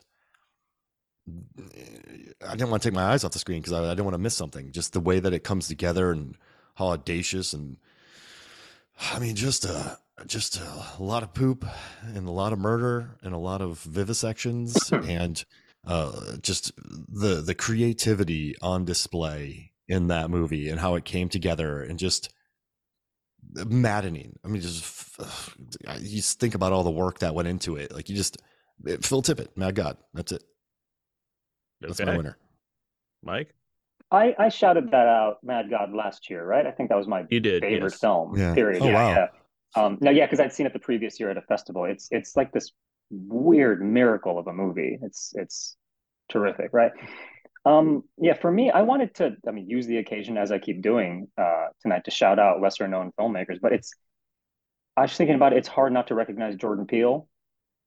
I think he still hasn't managed to recapture the sort of lightning in a bottle quality of Get Out, but Nope just shows such command of the craft. I wanted to come up with some runner-ups, but this is the one I just kept coming back to, so I'm going to go with Jordan Peele. That's what I had too. But I do like splitting the wealth around. So my other one was Luca Guadagnino for Bones and All. I think it's not the easiest thing to do, your own take on Malick, because it could just look like an actual knockoff of Malick, more so than like your own original thing. But I do think I think it'd be hard pressed to tell that he's not trying to do a Badlands riff to some degree, but I do still think he makes it his own because I think he has a very specific style that he's knows how to bring to something like this, and I think it works as far as telling the story that is romantic but has this horror edge going on given the nature of these characters and Sully and all that, and it's just a really good looking movie as far as depicting the American Midwest and using the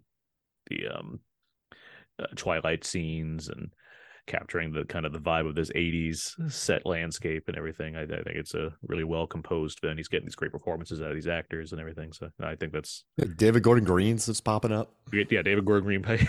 Yeah, he pops up in here to it with him and Stuhlbarg. I think it's a really well directed movie for sure.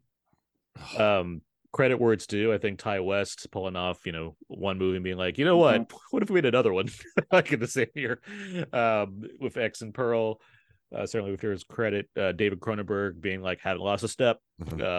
He certainly gets my head nod as well.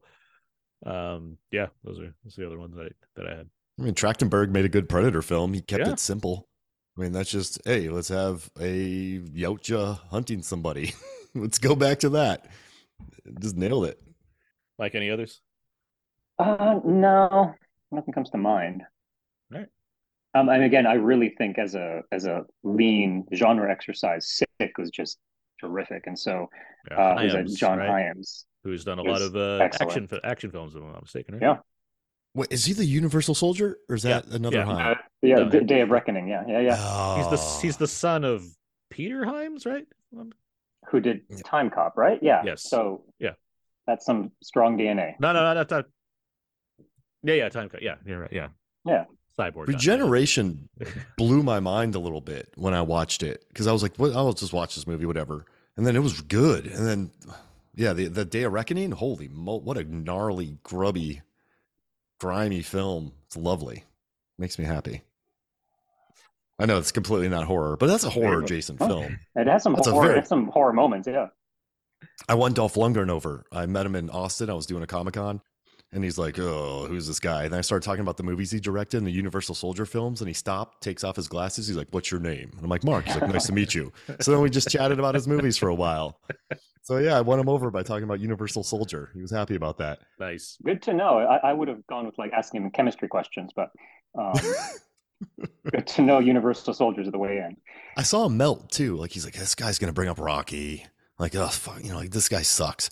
And then I was like, "Yeah, man, like Command Performance, you directed that." And he's like, "What?" So yeah, I got in. It was good. All right, we've approached our final special award. Mark, what do you have for your third special award? Oh, there's so many, but I just went for the most insane choice of a lead, and that's Annie Hardy in Dashcam. So I'm watching Dashcam, and I'm like, "What is it? This whole just her vibe and like the whole energy through the whole movie. She's just." It's a bonkers thing, which is I was like, "But you're doing like, that's it right there." And I read about it, and he's like, "Yeah, I think it captures the mad chaos of Annie Hardy. So whether that's a good thing or a bad thing is down to the viewer. But that was the attention going in. So he just said she's spontaneous and creative, and then she's like playing a more cartoonish version of herself. But I'm like, this is a choice to have this as a lead in your movie in Dashcam." So yeah, that was my third award because I was like, this is gnarly. It took a while to process. All right, Mike. All right, so I'm calling this my the Idris Elba squares off against a CGI tailored Swift Cat (brackets not to be confused with the CGI tailored Swift Cat close bracket) award. And it goes to Beast. Oh yeah. Oh, okay, good. I was wondering if there'd be an upset. That up there is the Nandi Pride. Yep. It's named after that magnificent matriarch in the middle there. Wow. Yep, and the males are Kuda and his brother Kawe. Kawe? Kawe. And are we safe right here? Oh, you're safe. They just finished off last night's kill. Okay, good. Yeah. That is insane. Did you go Okay, it's all right. You're okay. He's just letting you know that he's there. See, the way it works with lions is the females do the hunting, the males protect the pride. Well, protect them from what? Usually from other lions. Any lion from outside the family comes into their territory, Kuda and Kawe will leap onto it, start ripping it apart limb from limb or die trying. It's the law of the jungle. I thought Beast was tons of fun. Yeah. Speaking of good cinematography, a lot of really clever long shots in that movie. And it's delivering exactly what it promises, which I appreciated for sure. Right, no fuss, no muss. And like Sharto stays around a lot longer than I thought too. Yeah, that was nice. Yeah, he sticks in, and he's good in the movie. It also helps. Yeah, that's good. My last award is it's kind of a tribute. It's the Jean-Pierre Jeunet and Mark Arjo's Delicatessen Award for Best Feasting/Feeding Scenes of 2022. And then, in a proper award show, there'd be a montage showing the menu, Hatching, Nope, Bones and All, Fresh, and other cannibal films that we had this year. Just a lot of good movies about people eating stuff in the worst way possible this year. I appreciated how much we got of that in horror. It just seems like territory that's not mined very often. Well, so add Feed Me to that list, but also it's a couple years old, but its US distribution was last year. There's a very funny French dark comedy called Some Like It Rare, which is also about cannibalism. That's a fun one too. Mm-hmm. Should have mentioned it earlier. Yeah. All right. I have more movies to watch than just Ravenous now, so I'm happy. I love Ravenous. I'll keep watching it, but yeah, I'm happy to add some cannibal flicks to the list. Okay, we're in our. I don't know. You seem easily bothered by gore and and mayhem. That's Mark, after the fact. These movies might. That's more of a yeah. That's like I'm just saying, if you watch too many, it might really be eating at you. That's fine. Thank you for the setup. Yeah. I knew you were hungry for to get one of those off, so I let you have it. It's a meaty recommendation. Yeah. I was going to say something. You're all right, Aaron? I'm glad you guys are beefing up the banter. It's really helping. Our final stretch of awards here let's get to Best Actress. Mike, who do you have for Best Actress? Best Performance by an Actress. Am I going first? Sorry, Mark.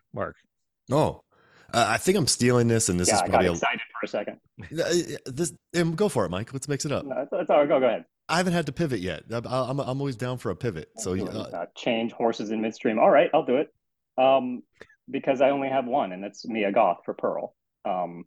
I think she, for me, walked away with this one. I've known Mia Goth in movies for some years now, but I've never really had any opinion of her. And her performance in this really blew me away. I actually found X pretty underwhelming, and so I wasn't sure going into Pearl. And obviously, Pearl is a bit more of a thriller than, or psychological thriller than, whereas X is a straight up slasher. And that gave her a greater emotional range of things to do in the film, and I think she kills it, so to speak. So that's my pick. Right. Easiest one I picked there. For me, it came down between Pearl or Resurrection, and I think I went with Rebecca Hall because I watched Resurrection, and then when I was reading about it later to write a review, I was like, oh, the 7-minute monologue by Rebecca Hall, and I went, she had a 7-minute monologue, because I remember that whole speech. But I never was like, oh, she's monologuing, if that makes sense. Like when I was watching Rebecca Hall, in my head, I was like, this is a great monologue. Like I got so immersed in her performance. And so I started researching it. She only had a couple times to do it. They wouldn't turn the air conditioner off in the place they were shooting. And she said that when it comes to rolling, she knew all the lines, but she's like, I don't really know what I'm going to do most of the time. So she just relies on her instinct to see what happens. And so I think because of that, I didn't just go, hey, this is a monologue. Like when I watch Pearl, I love it. She's my second pick. Mia Goth. But I was like, I felt the monologue, and that's a really weird nitpicky thing. But when you're picking your winner, for me at least, I was like, oh wow, she really did have a 7-minute monologue. She just nailed it. And like Rebecca Hall with The Night House, and I'm just really happy seeing her directing Passing and doing all that. But yeah, just the physicality of her role in Resurrection, and then just that whopper of a scene that didn't feel like a whopper of a scene. Like she just really Rebecca Hall'd it. And so that's why I gave her my pick for best actress. I also had Hall. It is things like that monologue. There's a scene that Abe pointed out on our podcast where we covered it, our episode where we covered it, where she's just like, she has to look like death at one point, where she's just kind of lying on a couch or a sofa or whatever, and like she's been going through so much because of what Tim Roth is doing to her, and her daughter comes upon her, and she just looks gone. And putting yourself in that kind of state of mind and what have, like, I just think there's a lot of good work. I mean, throughout the movie there's some good, but like, having to physically drain yourself essentially to pull off certain kinds of things that she has to do. It's just really solid work all the way around. All right, on the counterpoint here, best performance by an actor in a horror movie. Mike, what do you have here? So I was going to go with Rory Kinnear in Men, but since we've already shouted it out, I'm going to go with my runner-up, actually, which works just fine for me. It's a supporting role, but I really enjoyed Harry Melling as Edgar Allan Poe in Pale Blue Eye. Okay. It's kind of a consistently quirky and weird, but never not interesting performance. It's arguably the only memorable thing about the film. That's correct. But, yeah. So that held my attention in a way that made me think, man, this is different and interesting. And it's also, you're talking about Edgar Allan Poe, right? So if you know anything about it, you come with certain expectations or ideas about, there's so many different ways this could have been done, and he kind of owns it and makes it his own, and it's a kind of a unique creation, while at the same time being this sort of iconic literary figure. I like that balance, and I do like that performance coming out of the film, otherwise feeling pretty let down by it. So he's so watchable. So watchable. Very watchable. And that was that the one with the Netflix picture with Robert Pattinson where he's eating the chicken livers. He's very memorable on that. The Devil All the Time. Yeah, The Devil All the Time. Oh, that's right. Yeah. Super watchable, dude. Yeah. Mark, who's your performance for acting? I guess we don't have to cover it much, but I guess it's what Joseph Winter from Deadstream, the energy that he had to keep up and just making this guy likable and everything that he remembered and just all the jokes and just, like, I am the influencer. Like, it's just, and I like that he's like, we created Sean and like he wrote, and if we created Sean and he didn't feel like anybody in real life that would what we'd want to spend time with, then we failed.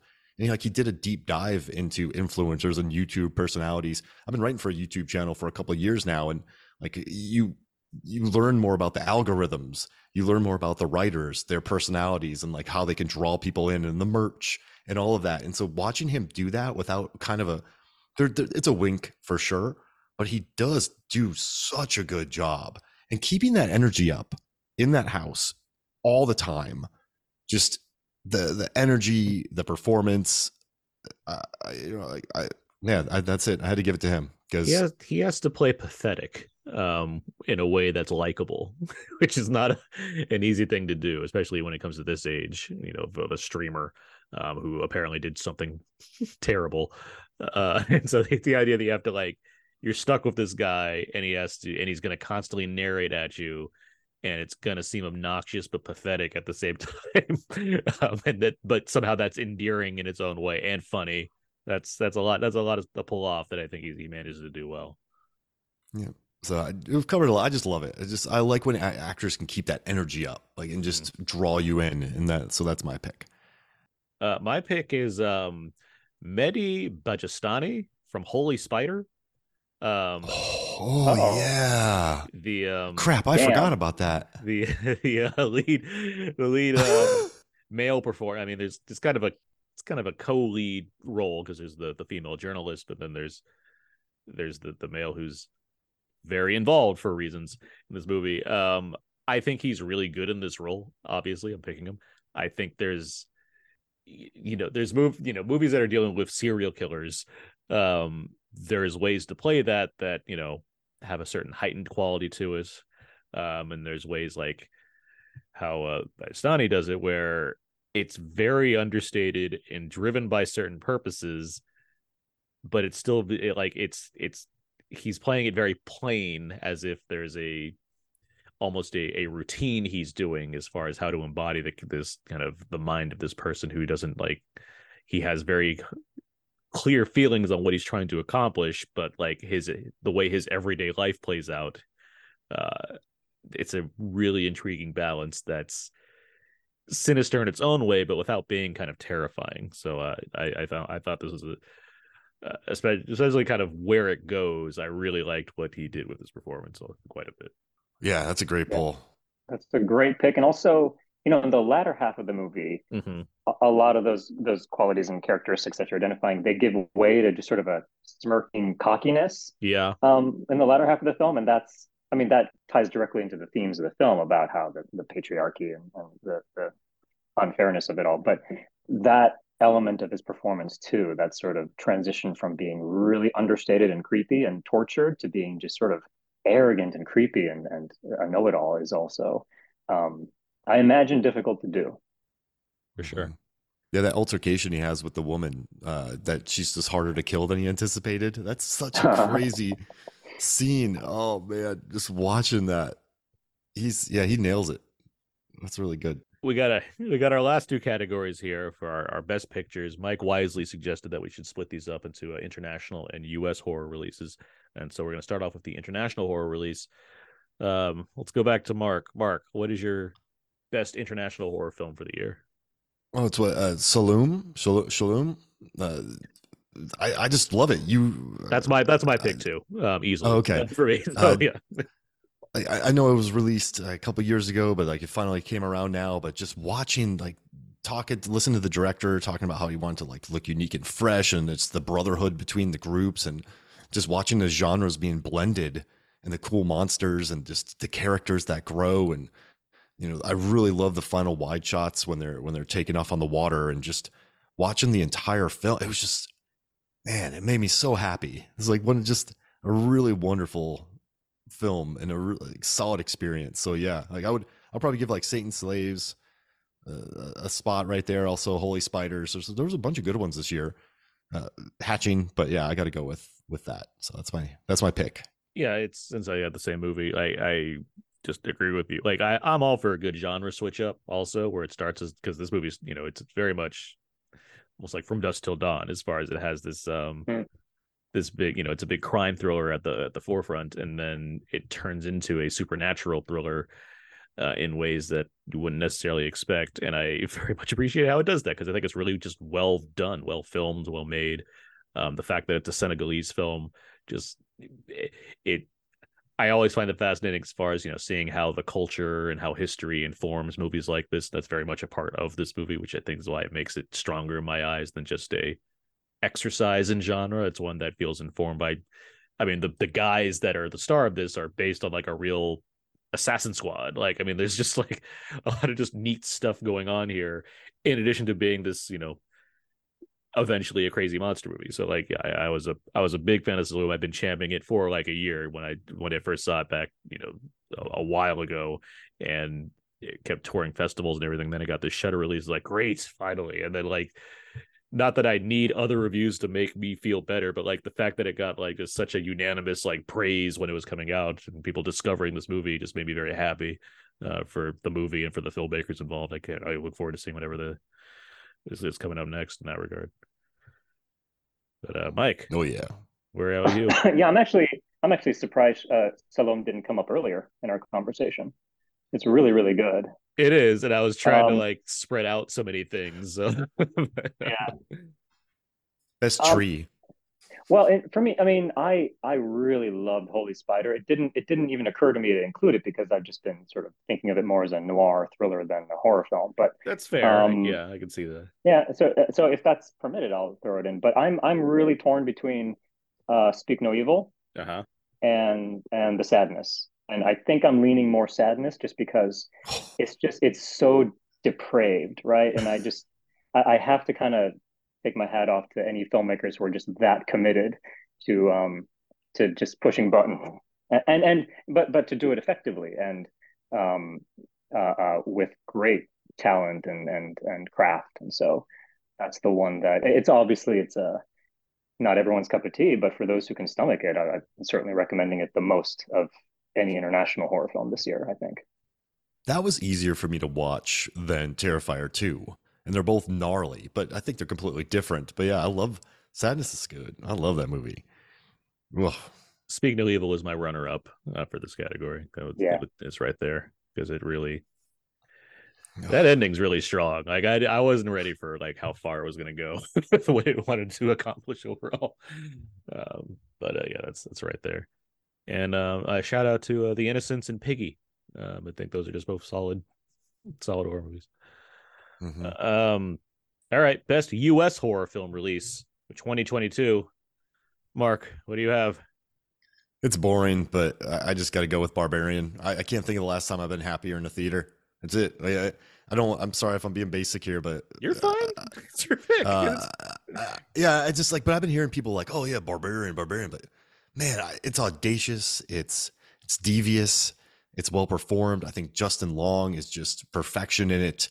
And just, it's legitimately scary. And it builds a homeless man getting beaten with his own arm. Yeah, I mean, I've been here for 15 years, and then just Justin Long's heel turn, like he's always a heel, but then he keeps going more heel, and just the way it goes and the way it builds, and knowing they went over to Bulgaria and they like built the sets, they built all of that. Just watching the way they handle it, and the opening tension. There's good fake rain. I'm into fake rain. I kind of like the fake rain in that movie. Not it level, but it's still good. But yeah, I can't think of the last time I've just really had a big smile on my face while watching a horror movie. And so this is Barbarian. Like, good. That's it for me. Yeah, Barbarian. You know what it's missing though is a good kitchen sequence. Yeah, he's drinking the wine in the kitchen, but he doesn't smash it on anybody. So it's right. They missed it. They missed an opportunity there. In Barbarians, I'm sure they'll throw that one in there. Directed by J.J. Perry. The barbarians that search for Curly's gold. Yeah. Yeah. Wait, so It's I'm all it's in buried on it's buried under one of the houses in Detroit. Mike, what do you have for your best US? I'm gonna go with Sick. Yeah, okay. Yeah, I keep saying it, but I really just always have this special place that and affection for just a exercise in genre really effectively. It's one of the reasons why one of my favorite non-horror films of last year was Kimmy by Soderbergh, right? Just love a 90-minute exercise. And to me, this one was just excellent. Just fun all the way through. But I thought, because it's coming out now, if that's a bit of a cheat, then I would have gone with Prey. Because again, as another sort of genre exercise and as a franchise film that really exceeds expectations, that was the most fun from beginning to end. So if that's my criteria, then those are the ones I'm going with. That works. Nope is my answer. It's one of my favorite films of the year in general. Anyway, I do think every time I watch it, it grows on me. It is, and I already really liked it to begin with, but like there's just more I keep discovering. I feel like Peele is in complete control as far as what he feels like he wants to do. Like this feels like much like Us, regardless of whatever ambiguities there are. I feel like if he really wanted to lay out everything that's happening, he could very easily explain it. He knows what this world is that he wants to share, and he's sharing it the way he feels the most confident in. And I admire that. I like that it has so many kind of layers and underlying themes going on within the realms of a summer blockbuster, horror adventure movie. I've been calling it Sky Jaws for a while because I feel like that's really accurate. But I mean, if you're going to be compared to something, Jaws is not the worst one to be compared to when you're doing a movie as well as Peele is with Nope. So it's my best picture for U.S. horror. But yeah, also, but the way he tinkers around with genre, right? I mean, Nope, insofar as it's a black Western and sort of these additional layers that are just, I mean, I find something I should have said earlier when I was praising Jordan Peele. He works on so many levels, right? It's a scary, fun horror blockbuster movie on one level for those who want to approach it that way. But then if you want to dig deeper, it's all there. Now, I think arguably some of the criticism is that he gets a little lost in his own allegory and symbolism. So there are some things that are just like, what? But for the most part, just he never, I think, betrays that he's not in control and that there's sort of an auteuristic sensibility that is kind of there's a Rosetta Stone there for understanding his work and his approach to genre that, I mean, I teach film studies, right? So just you can make such a meal out of Jordan Peele's work and his approach that I find endlessly just sort of fascinating and usable and reusable in sort of conversation that I really love. I agree. I love talking about his movies, right? For sure. And I agree. And then that's what I said as far as he does feel like he's in control of what he's doing. But in terms of the idea of getting lost in allegory, it's like that. If anything, that to me speaks to the idea that movies are not designed to be watched once and once only. It's not a matter of you need to see something and it's required of you to see something more than twice in order to get it. But I do like the fact that if I'm not, for a film like this, it feels like it's purposely trying to challenge me for the sake of being entertained by it in one level, and then knowing that if I revisit it, I can consider other points of view or other perspectives or other ideas or other things that may have not occurred to me the first time around. And I feel like that's a very conscious decision on his part to make a movie that, yes, is designed to be a blockbuster for the summer, for a summer audience to bring people in, but has enough going on where, yeah, it's designed to like throw you off. It's designed to subvert expectations or bring in other ideas that you're not expecting. So yeah, one viewing of a film is not going to be, it's not going to encompass everything that you can take away from it. And so that's why I've seen Nope 3 or 4 times now at this point. So I'm very happy that we've gotten so much out of it. He's making horror films. He's not making horror movies, Yeah. Like it's just, right? So he's doing really good. And also, I mean, credit where credit is due to put out a big July blockbuster that isn't based on an IP.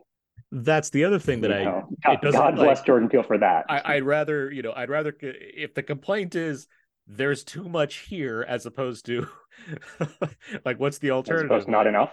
As opposed to that's exactly what I expect to see and nothing else and nothing less. And I guess I'll never talk about it again because I got everything out of the first time. Like okay, great. Like, nothing wrong with that. If you're in there to entertain, you're entertained. But I'm not going to fault Peele for trying harder. Like, it's not a problem for me. And on a superficial level, I just love seeing Keith David, Michael Wincott, and Oz Perkins, like the director of Black Coat's Daughter, which I think The Black Coat's Daughter is like my favorite horror film in the last 10 years. I don't think it is my favorite horror film in the last 10 years. So just seeing she tells the demon to come back, like, don't go. It's just the alienation and loneliness of that movie is incredible.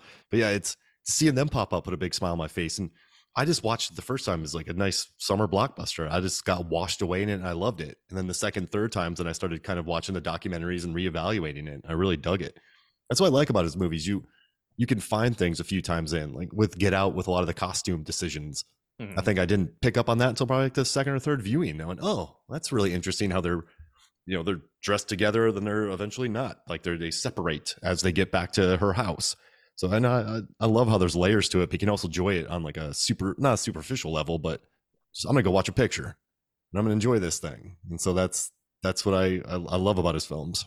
Well, we've done it. We've gone through all of our categories. We've talked about a lot of horror films, a lot of things that I hope people check out, given the nature. Some of these are being, streaming films, Shudder films, what have you, that, may not have gotten the deluxe treatment like movies like Nope have. So ideally there's plenty of recommendations that we put thrown out through the audience. Yeah, we had a good variety. We had a little bit for everybody. I'm very happy with these High five. These selections that we've made, because I certainly tried to mix things up, and I think you guys all did as well. So I think this is pretty solid.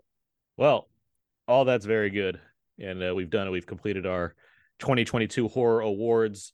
All the trophies will be mailed out, of course, so they'll get those soon enough, and they'll that's completely true. But that is going to wrap it up. Are we still calling them the Out Nowies? That was my suggestion. It was either that or the Aaron and Abe bees, but Abe isn't here. So once we get that trophy design in, I'm sure it'll just we can look at it and it will come to us in that manner. The kitchen fighties. You're just begging us to do like action awards at some point as well. But best action scene in a horror movie. What would be the best? I mean, be sure to tell Abe we missed him, but also, next year, grow a pair. Yeah. If he'd see more, because he's seen his share, he saw a good share of horror movies last year. Certainly not opposed to having Abe be a part of this as well. But with all Abe's that good people, tell him we said hey. Of course. With all of that in mind, that is going to wrap us up for this bonus episode about Now with Aaron and Abe. You can find more of my work at myherzlebot.codeseek.com. Everything I do opens over there. I write for Weave Entertainment and Why So Blue, and I'm on Twitter at AaronsPS4. Mark Hoffmeyer, where can people find more of you online? Movies, Films, and Flicks podcast, Con Air the podcast, Deep Blue Sea the podcast. I also work for Fandom. I release these by the numbers videos that go along with the honest trailers, and I had to watch 400 plus episodes of Dragon Ball Z to pull all Vegeta stats, so that's coming out soon. And then I got a John Wick. I analyze all the John Wick movies, pulled a ton of kill counts from that, and then I'm doing all the Chris videos now. And then you can also go to Film Theorists and just type in Mark Hoffmeyer and watch my videos there. So I got some fun stuff all around. Very cool. Mike Dillon, anything you want to plug? No, I'm not good at stuff. Fair enough. All right. Well, I do thank both Mark and Mike for joining me for the 2022 Horror Awards. Yeah, the kitchen fighties. But that is going to do it for this year's award. So until next time, so long and goodbye. Drop on by the Clown Cafe, your favorite meals on wheels. The menu is disgusting and it's full of special deals. Nothing here is good for you, so grab yourself a tray, 'cause food's a little funny at the Clown Cafe. Drop on by the Clown Cafe. Drop on by the Clown Cafe. Gobble up your order quick before it runs away, 'cause food's a little funny at the Clown Cafe. Why not visit after school and have yourselves a bite? An appetizing appetizer certain to delight. We haven't done it right unless it makes your teeth decay, 'cause food's a little funny at the Clown Cafe. Drop on by the Clown Cafe. Drop on by the Clown Cafe. The grub is downright gruesome, but your appetites obey. 'Cause food's a little funny, food's a little funny, food's a little